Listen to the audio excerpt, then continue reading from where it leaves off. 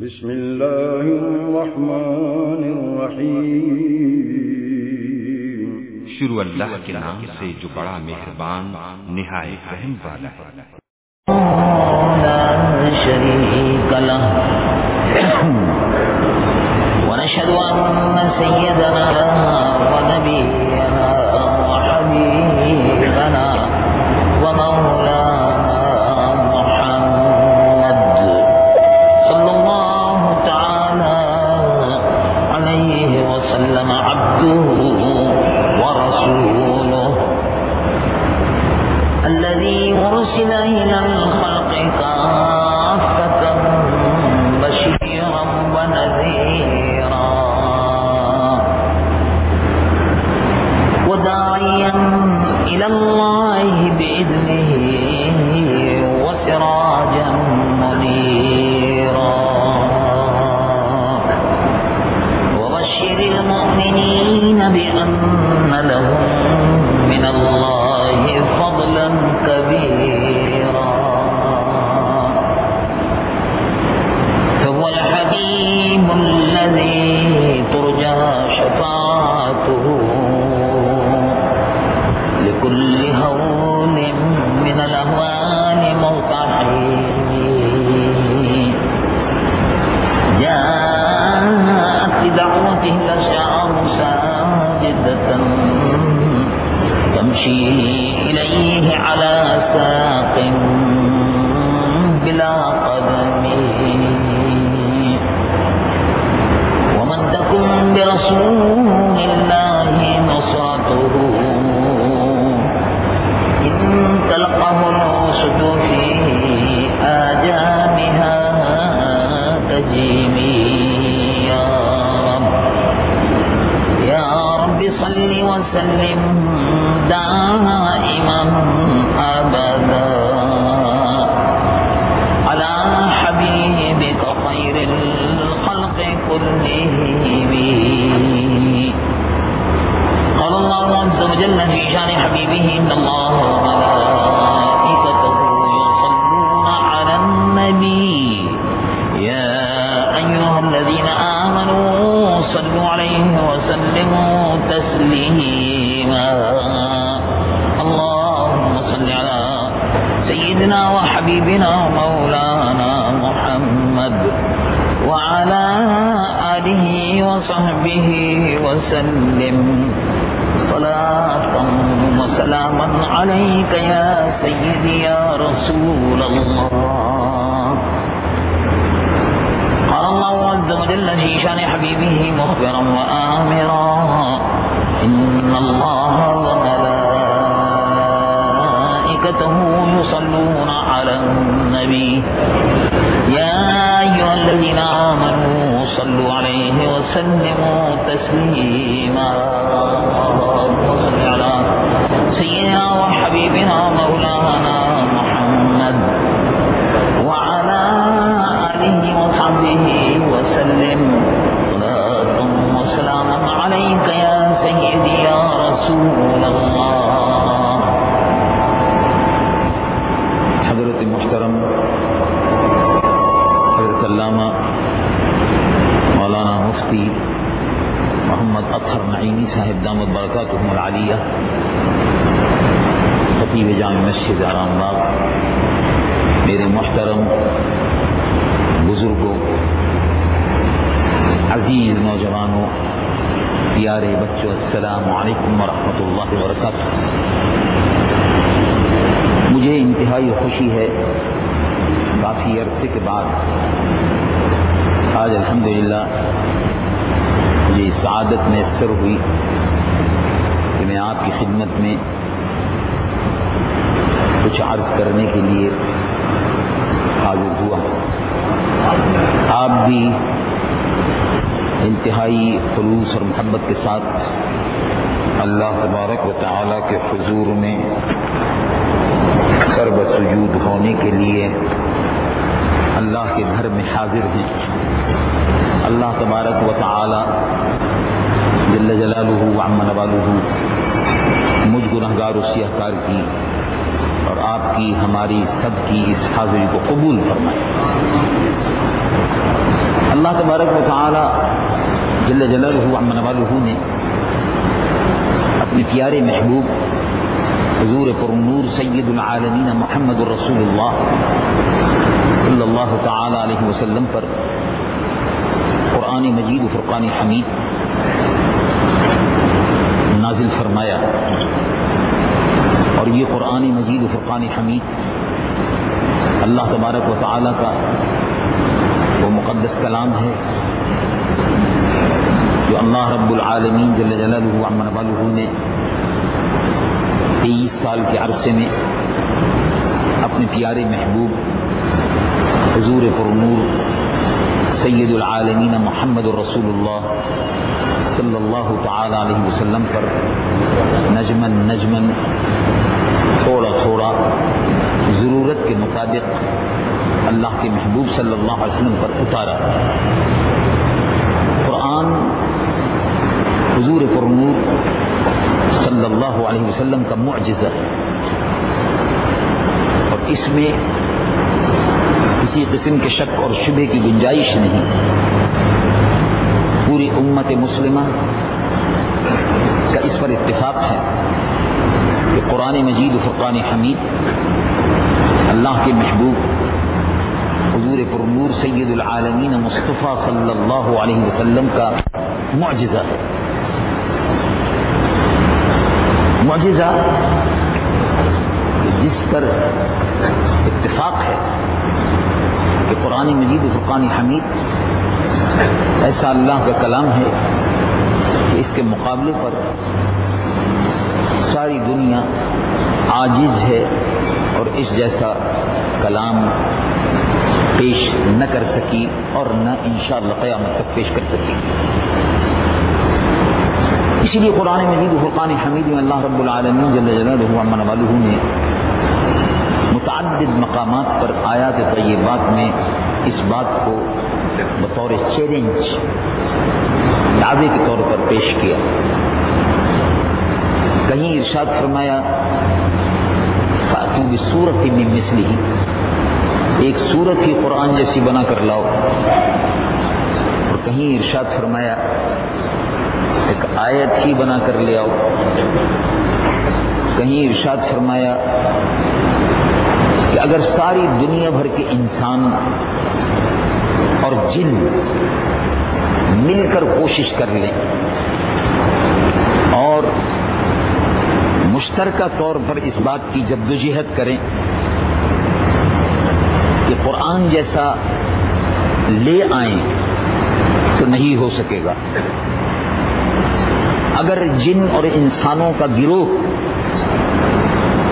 ساری دنیا کا جمع ہو جائے اور اس قرآن جیسا قرآن بنا سکتے ہوں تو بنا کے دکھائیں۔ اللہ رب العالمین جل جلالہ و عم نوالہ ارشاد فرماتا ہے کہ وہ ایسا نہیں کریں گے۔ اگر سب اکٹھے بھی ہو جائیں تو ایسا نہیں کر سکیں گے۔ چنانچہ ارشاد ہوتا ہے رب العالمین جل جلالہ و عم نوالہ ارشاد فرماتا ہے قُلْ لَئِنِ اتَّبَعَتِ الْإِنسُ وَالْجِنُّ، اگر جن اور انسان جمع ہو جائیں عَلَىٰ أَن يَأْتُوا بِمِثْلِ هَٰذَا الْقُرْآنِ، کہ اس قرآن جیسا کوئی اور قرآن بنا کے لائیں، لَا يَأْتُونَ بِمِثْلِهِ، اس جیسا قرآن اس کی مثل نہیں لا سکتے، وَلَوْ كَانَ بَعْضُهُمْ لِبَعْضٍ ظَهِيرًا، اگرچہ وہ ایک دوسرے کے مددگار ہیں، یعنی جن بھی اور انسانوں کی مشترکہ قوت بھی اگر ہو جائے تو وہ قرآن نہیں لا سکتے۔ اللہ رب العالمین جل جلالہ و عم نوالہ نے یہ چیلنج کیا۔ قرآن ایک معجزہ ہے۔ معجزے کا مفہوم یہ ہوتا ہے، ملخص اس کا مفہوم کہ جس سے فریق مخالف مد مقابل عاجز آ جائے۔ میریکل، میریکل کا مطلب یہی ہوتا ہے، اس کو انگریزی زبان میں میریکل کہتے ہیں، کہ فریق مخالف اس سے عاجز آ جائے۔ تو قرآن مجید و فرقان حمید ایک ایسا معجزہ ہے کہ یہ دشمنوں پر بھاری ہے، ایک ایسا معجزہ ہے حقانیت کا، حق اور باطل کا، کے درمیان میں امتیاز پیدا کرنے والا یہ معجزہ ہے کہ اس کے مخالف جتنے بھی ہیں وہ عاجز ہیں، مخالف عاجز ہو جائے، مخالف عاجز ہے۔ قرآن مجید و فرقان حمید جیسا کلام قرآن منفرد کتاب ہے، اللہ کے محبوب سید العالمین محمد رسول اللہ صلی اللہ علیہ وسلم کا معجزہ ہے۔ وہ معجزہ ہے کہ قیامت تک اللہ کے محبوب صلی اللہ علیہ وسلم کی نبوت اور رسالت کی گواہی دیتا رہے گا۔ کہ قرآن کو پڑھنے والا یہ معجزہ باقی ہے۔ اس سے پہلے حضور پر نور صلی اللہ علیہ وسلم کے بے شمار معجزات، حضور تو سرا پر معجزہ تھے، اثر کا معجزہ تھے، لیکن وہ معجزات ہم نے نہیں دیکھے۔ اب بھی کبھی کبھی اللہ کے محبوب صلی اللہ علیہ وسلم کی حقانیت کے معجزات ظاہر ہوتے رہتے ہیں، میں آتا ہوں تفصیل سے، لیکن جو معجزات کا بچش میں خود صحابہ رضوان اللہ علیہ مجمعین جن معجزات کا مشاہدہ کیا، ظاہر ہے ہم نے ان معجزات کا مشاہدہ نہیں کیا، اور یہ بات اپنی جگہ پر مسلم ہے۔ قدم قدم پر حضور پر نور صلی اللہ علیہ وسلم سے معجزات کا ظہور ہوتا تھا۔ چنانچہ قرآن مجید و فرقان حمید نے ارشاد فرمایا کہ اللہ کے محبوب صلی اللہ علیہ وسلم رب کی دلیل و برہان بن کر تشریف لائے۔ ارشاد ہوتا ہے رب العالمین جل جلالہ عما نوالہ ارشاد فرماتا ہے یا ایھا الناس، اے لوگو، قد جاءکم برہان من ربکم وانزل الیکم نورا مبینا۔ رب کی دلیل بن کر محمد رسول اللہ تشریف لائے صلی اللہ علیہ وسلم، اور ہم نے تمہاری طرف نور اتارا۔ تو رب کی دلیل بن کر حضور تشریف لائے، سراپا معجزہ، اثر کا قدم معجزہ، قدم قدم پر اللہ کے محبوب صلی اللہ علیہ وسلم سے نفس نفس پر معجزات کا ظہور ہوتا تھا۔ صحابہ رضوان اللہ مجمعین نے ایک نہیں دو نے نہیں، ہزاروں کی تعداد میں صحابہ نے حضور پر نور صلی اللہ علیہ وسلم کے معجزات کا مشاہدہ فرمایا، لیکن ہم نے وہ معجزات نہیں دیکھے، لیکن ہمارا ان پر ایمان ہے۔ جتنے معجزات کا ظہور ہوا سب پر ہمارا ایمان ہے الحمدللہ۔ احادیث مبارکہ میں موجود ہیں، اور ہر وہ معجزہ جس کا ذکر حدیث پاک محمد رسول اللہ صلی اللہ علیہ وسلم موجود ہے، الحمدللہ بڑے شرح صدر کے ساتھ ہم اس کو قبول کرتے ہیں، اس پر ایمان کرتے ہیں۔ تو معجزات کا ظہور ہوتا رہتا تھا۔ حضور پر نور صلی اللہ علیہ وسلم کا یہ معجزہ اللہ کا آخری کلام، یہ معجزہ تک رسول اللہ صلی اللہ علیہ وسلم کے رسول ہونے کی، رسول برحق ہونے کی، یہ معجزہ قرآن حضور پر نور صلی اللہ علیہ وسلم کی نبوت و رسالت کی، یہ معجزہ قرآن حضور پر نور صلی اللہ علیہ وسلم کی اخلاق حسنہ کی، حضور رحمت للعالمین شفیع المذنبین صلی اللہ علیہ وسلم کی نبوت، رسالت اور رحمت للعالمین کی گواہی قیامت تک دیتا رہے گا۔ اللہ تبارک و تعالی جل جلالہ وعم نوالہ نے، اللہ تبارک و تعالی جل جلالہ وعم نوالہ نے حضور کا یہ معجزہ جو ہے، یہ آج کروڑوں نفوس ہیں جو لوگوں کے سینوں میں یہ معجزہ محفوظ ہے، اس کی تلاوت کرتے ہیں، یہ بھی معجزہ محمد رسول اللہ صلی اللہ علیہ وسلم لوگ دیکھتے ہیں اور ایمان لاتے رہتے ہیں۔ تو حضور پر نور صلی اللہ علیہ وسلم کی امت کو اللہ رب العالمین نے قرآن مجید و فرقان حمید نے خیر امت فرمایا۔ قرآن مجید و فرقان حمید نے خیر امت فرمایا، خیر امت آیت مبارکہ ہے۔ اسی قرآن میں جو حضور کا معجزہ ہے، اللہ رب العالمین اپنے محبوب صلی اللہ علیہ وسلم کے لیے ارشاد فرماتا ہے، محبوب سے مخاطب ہے کہ امت کو بتا دیجیے کہ تم کی امت ہو، تمہارا تمہارا شرف اور تمہاری بزرگی کیا ہے؟ ارشاد ہوتا ہے کنتم خیر امت اخرجت للناس، تم بہترین امت ہو۔ رسول اللہ صلی اللہ علیہ وسلم کی امت بہترین امت ہے۔ اللہ رب العالمین جل جلالہ عما نوالہ نے پچھلی امتوں کو اپنے اپنے وقت میں فضیلت عطا فرمائی ہے۔ جیسے بنی اسرائیل کے متعلق کہا گیا فضلناہم علی العالمین، ہم نے عالمین پر بنی اسرائیل کو اس زمانے میں جب وہ ان کا وقت تھا فضیلت دی تھی۔ اب قیامت تک کوئی اور امت نہیں، یعنی نئی امت نہیں، امت نبی سے بنتی ہے۔ تو حضور پرنور صلی اللہ علیہ وسلم کیونکہ آخری نبی ہے، انا آخر الانبیاء، حدیث مبارک ہے، ارشاد فرمایا انا آخر الانبیاء وانتم آخر الامم، میں آخری نبی ہوں اور تم آخری امت ہو، میرے بعد کوئی نبی نہیں اور تمہارے بعد کوئی امت نہیں۔ تو اس امت کو اللہ رب العالمین قرآن میں فرماتا ہے تم بہترین امت،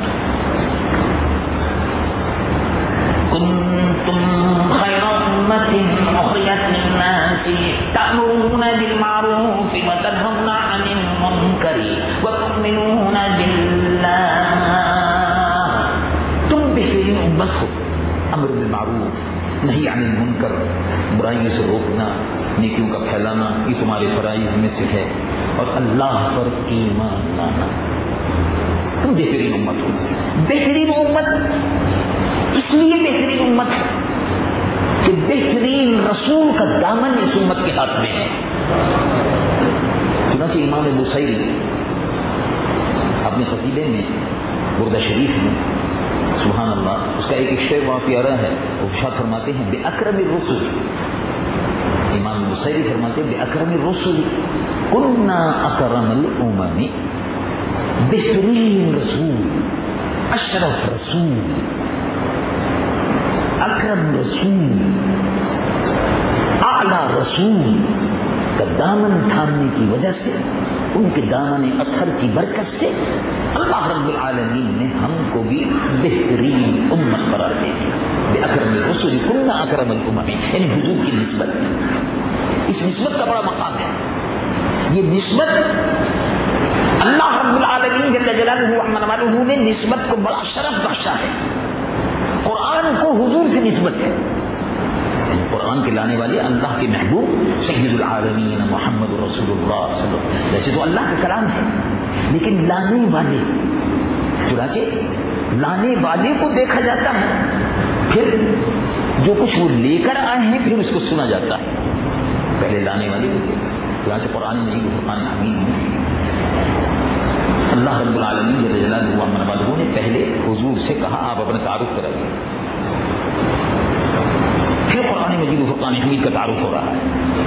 ارشاد فرمایا رب العالمین جل جلالہ عما نوالہ ارشاد فرماتا ہے آپ کہیے فقد لبثت فیکم عمرا من قبلہ افلا تعقلون، میں اس سے پہلے تم جانتے میں تمہارے درمیان میں رہا ہوں، اب حضور یاد دلا رہے ہیں کہ دیکھو میں تمہارے درمیان میں رہا ہوں، تم نے میری زندگی کو دیکھا ہے، بچپن کو دیکھا ہے، جوانی کو دیکھا ہے، فقد لبثت فیکم عمرا من قبلی افلا تعقلون، کیا اتنی بھی تمہیں سمجھ نہیں ہے کہ تم یہ سمجھ سکو تم نے میری پوری زندگی کا بڑی گہرائی سے اسی شہر مکے میں بچپن سے لے کے جوانی تک اب 40 سال کی پوری عمر ہو گئی ہے، اس کا پورا مشاہدہ کیا ہے۔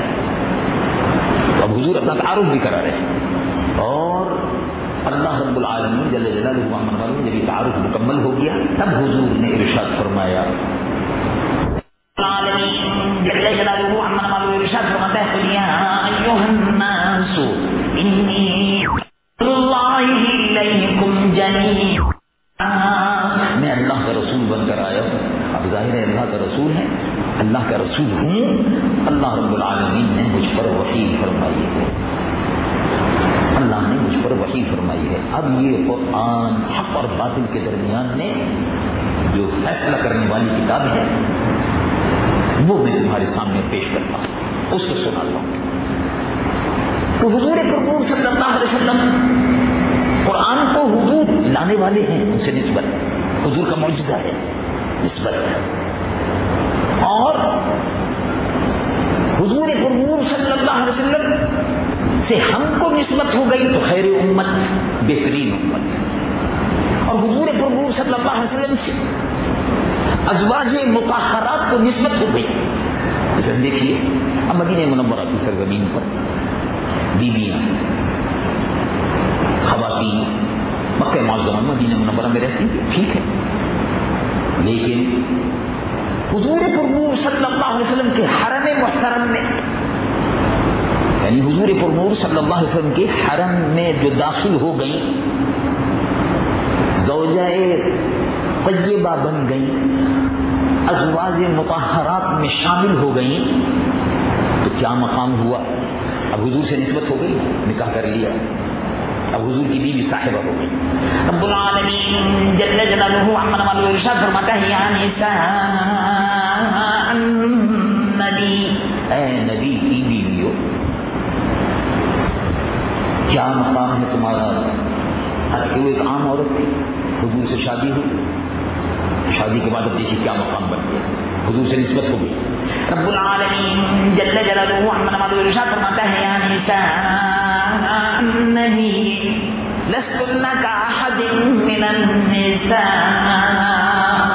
اے نبی کی بیویوں، تم عام عورتوں کی طرح سے نہیں ہو. لستن کاحد من النساء، اب تمہارا مقام کیا ہے؟ تم اس طرح سے نبی بے مثل ہے. لستن کاحد من النساء، اس طرح سے نبی بے مثل ہے، نبی کی بیوی بننے کے بعد اب تم بھی بے مثل ہو گئی. رسول اللہ کی بیویاں بے مثل ہو گئی. اللہ کی کیا مقام عطا فرمایا؟ رب العالمین ایک دوسری آیت میں ارشاد فرمایا، رب العالمین جل جلالہ عما نوالہ ارشاد فرماتا ہے، النبی اولی بالمؤمنین من انفسہم وازواجہ امہاتہم.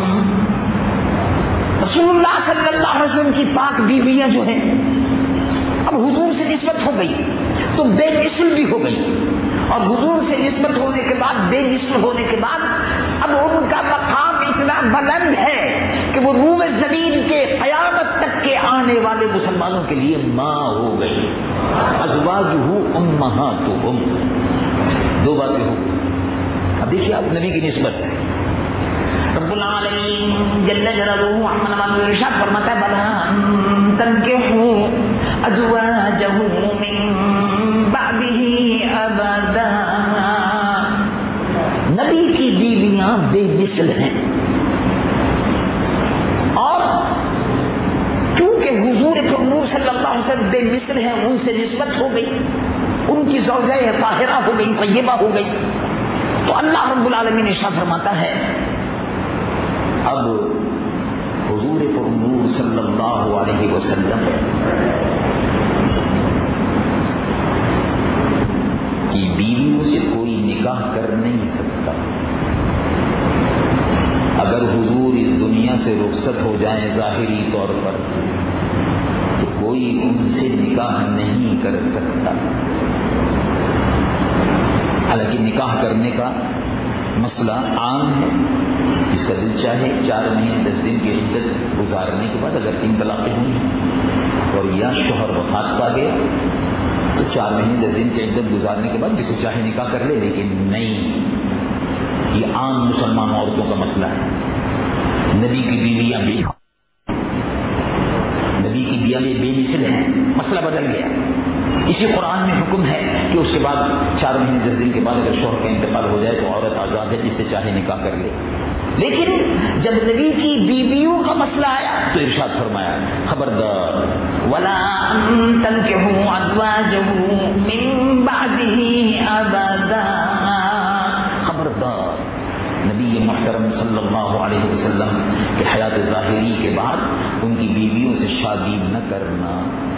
اس میں ایک نقطہ اور بھی ہے جو علماء نے بیان فرمایا، وہ یہ ہے کہ حضور کی بیویوں سے نکاح کی ممانعت کیوں کی گئی؟ شوہر کا جب انتقال ہو جائے تو نکاح تو ہو سکتا ہے، وہ اس لیے کی گئی کہ اگر کسی کا شوہر زندہ ہو تو نکاح نہیں ہو سکتا، تو رسول اللہ کیونکہ زندہ حیات النبی ہیں اس لیے آپ کی بیویوں کا نکاح بھی نہیں ہو سکتا۔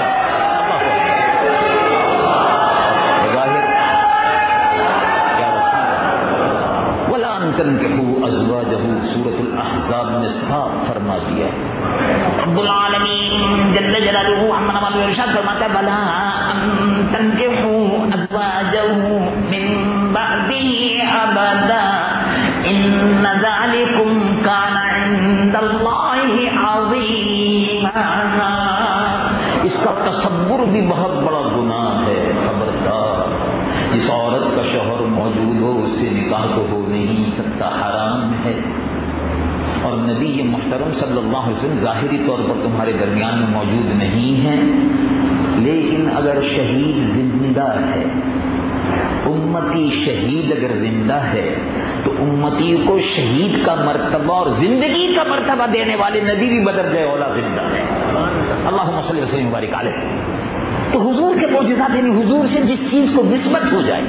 اب دیکھیے، آپ نے یہ واقعہ سنا کہ حضور پرنور صلی اللہ علیہ وسلم کی خدمت میں ترمذی شریف میں، ابو داؤد نے اور ترمذی شریف میں خاص طور سے انہوں نے اس کا ذکر کیا، یہ حدیث نقل فرمائی کہ حضور پرنور صلی اللہ علیہ وسلم کی خدمت میں لوگ آتے تھے اور عرض کرتے تھے یا رسول اللہ عشر چاہیے، حضور عشر چاہیے۔ تو حضور پرنور صلی اللہ علیہ وسلم پسینے مبارک کو پہنچتے تھے اور لے لو، پسینے مبارک کو پہنچتے تھے، ان کو دے دیتے تھے، لے جاؤ۔ ام ایمن رضی اللہ تعالی عنہ حضور پرنور صلی اللہ علیہ وسلم کی خدمت گزار ہیں، وہ بھی حضور کی خدمت اقدس میں حاضر ہوتی تھیں۔ ام ایمن رضی اللہ تعالی عنہ گھر پر حضور پرنور صلی اللہ علیہ وسلم کبھی تشریف لے جاتے تھے، آرام فرماتے تھے تو ام ایمن شیشی رکھ دیتی تھی۔ حضور آرام فرما رہے ہیں، شیشی وہاں رکھی ہوئی ہے، پسینہ مبارک جو ہے وہ گر رہا ہے، شیشی میں جمع ہو رہا ہے۔ جب چشم مبارک کھلی، فرمایا ام ایمن خادمہ تھی آپ کی۔ جب حضور پرنور صلی اللہ علیہ وسلم کی والدہ ماجدہ سیدہ آمنہ طیبہ طاہرہ رضی اللہ عنہا جب ابوا شریف سے گزر رہی تھی، مکہ معظمہ جا رہی تھی، واپس بیمار ہوئی، وہیں وصال فرمایا تو ام ایمن آپ کی خادمہ تھی، انہوں نے ہی حضور پرنور صلی اللہ علیہ وسلم کی دیکھ بھال کی۔ تو بی اماں جو تھی، بڑی بی صاحبہ ام ایمن رضی اللہ عنہا، تو ان کے گھر میں مدینہ شریف میں حضور تشریف لے جاتے تھے، چھوٹا سا مکان تھا، تو پسینے کو جمع کر، تو ایک دن آنکھ کھل گئی تو ارشاد فرمایا یہ کیا کر رہی ہوں؟ کہا حضور پسینہ جمع کر رہی ہوں، بہت سے لوگ آتے ہیں پسینے مبارک کو لے جاتے ہیں، بچیوں کی شادی ہوتی ہے تو عطر بازار سے خریدنے کی ضرورت نہیں، آپ کا پسینہ مبارک لگ جاتا ہے، دلہن کے کپڑوں پہ لگا دیا جاتا ہے اور دلہن اس کو بڑے آرام کے ساتھ میں دلہن میں خوشبو سے بچ جاتی ہے۔ اور ایسا بھی ہوتا ہے کہ حضور پرنور صلی اللہ علیہ وسلم کا عطر مبارک، پسینہ مبارک جس دلہن کے جسم پر لگا اس میں بھی خوشبو بسی رہی، اور اس سے جو اولاد پیدا ہوئی اس میں بھی وہ خوشبو موجود تھی۔ تو یہ تو پسینے کی خوشبو ہے جس کا ذکر احادیث مبارکہ میں موجود ہے۔ اور کیا بات کہی ہے اعلیٰ حضرت امام اہل سنت نور اللہ مرقدہ نے، ان کی مہک نے۔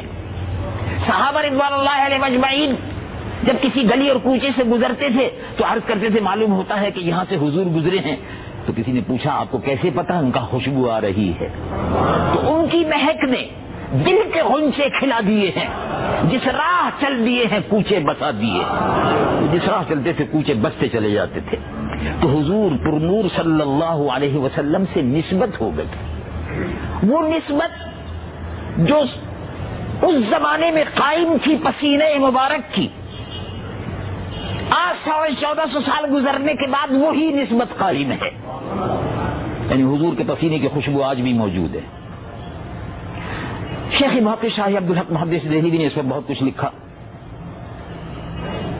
معجزات کے سلسلے میں امام جلال الدین سیوطی نور اللہ مرقدہ نے خصائص کبریٰ میں بہت کچھ لکھا، پسینہ مبارک کی خوشبو کے متعلق کہاں کہاں بسی ہوئی ہے، کس طرح سے پھیلتی رہی، اس کی تفصیل میں نہیں جاتا، لیکن میں آپ کو ایک بڑی عجیب و غریب بات سناتا ہوں. ایک معجزہ حضور کا قرآن ہے، اور وہ ہزاروں معجزات ہیں جو صحابہ نے دیکھے، اور بہت سے معجزات ایسے ہیں جو وقتاً فوقتاً جن کا ظہور ہوتا رہتا ہے. یہ خاتون ہے انگریز خاتون. کتابیں اکثر بڑی بازاروں میں ملتی ہیں، میں بھی جاتا رہتا ہوں، تو بازاروں میں جاتا رہتا ہوں کتابوں کی تلاش میں، بعد کبھی کبھی نکل جاتا ہوں. تو لندن میں بازاروں میں تلاش میں کتابوں کی کچھ نکلا تھا، تو ایک کتاب مل گئی، اور اس کتاب کو اب آپ ملاحظہ فرمائیں. اس کا نام ہے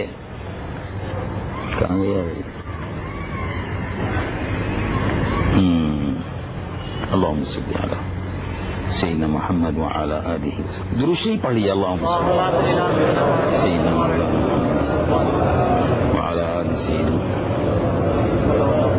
سلم محمد وبارک. لس ارلس کوئک گائیڈ ایروماتھیریپی. یہ بعض تیلوں کا اور خوشبوؤں کا ذکر ہے. بعض تیل اور خوشبو ان کا ذکر ہے.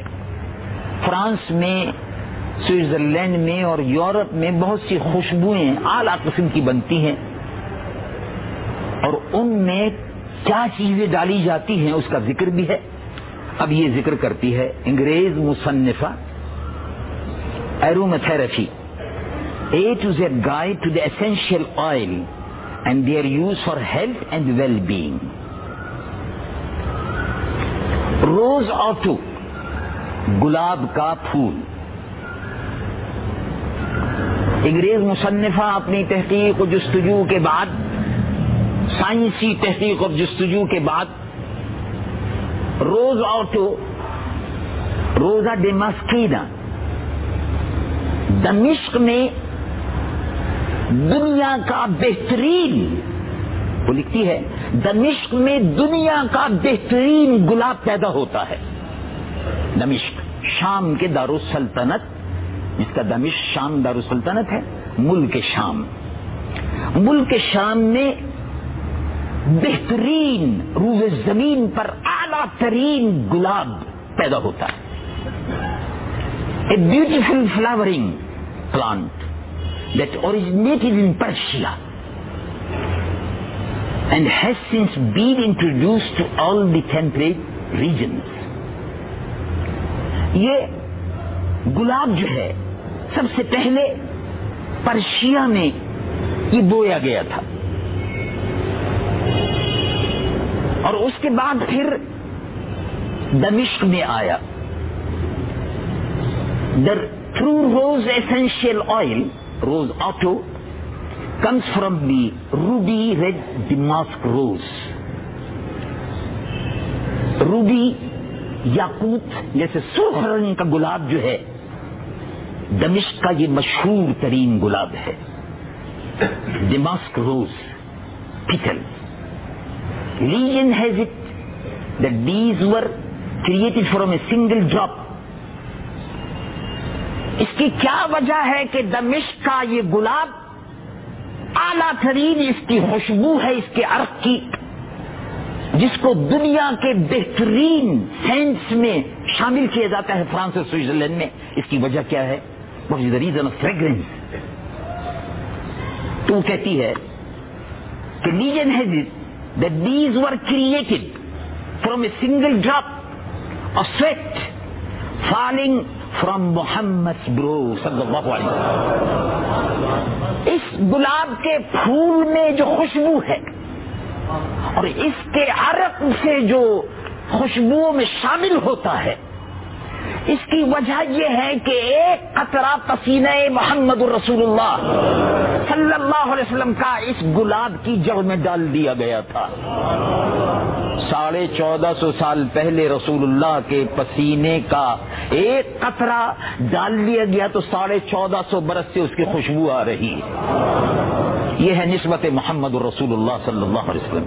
اب آگے وہ لکھتی ہے the flower later gave its name to the city of Damascus. Damascus city سے اب یہ منسوب ہو گیا. the heavy silk fabric that was originally woven there. Pure rose oil contains over 500 different chemical. یہ تمام تفصیلات میں لکھی ہے کہ 500 سے زیادہ قسموں میں اس گلاب کے عرق کو شامل کیا جاتا ہے، اور جس جگہ بھی جس قسم میں بھی شامل کیا جائے اس میں اس کی خوشبو موجود رہتی ہے. خوشبو محمد الرسول اللہ صلی اللہ علیہ وسلم، یہ نسبت محمدی ہے، اور اس کا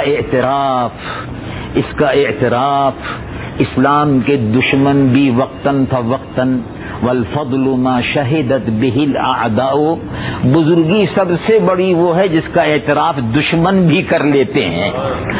حضور پرنور صلی اللہ علیہ وسلم کا یہ معجزہ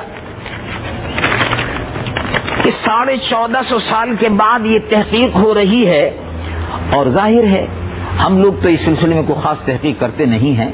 حضور پرنور صلی اللہ علیہ وسلم کے پسینے کی خوشبو کا عالم کیا ہوگا جب ایک قطرے کا عالم یہ ہے کہ وہ اگر اس درخت کی جڑ میں شامل کر دیا گیا تو اب اس سے 1450 سال سے جو پیداوار ہوتی جا رہی ہے اس میں خوشبو مصطفیٰ موجود ہے، میرے نبی کی خوشبو اس میں موجود ہے.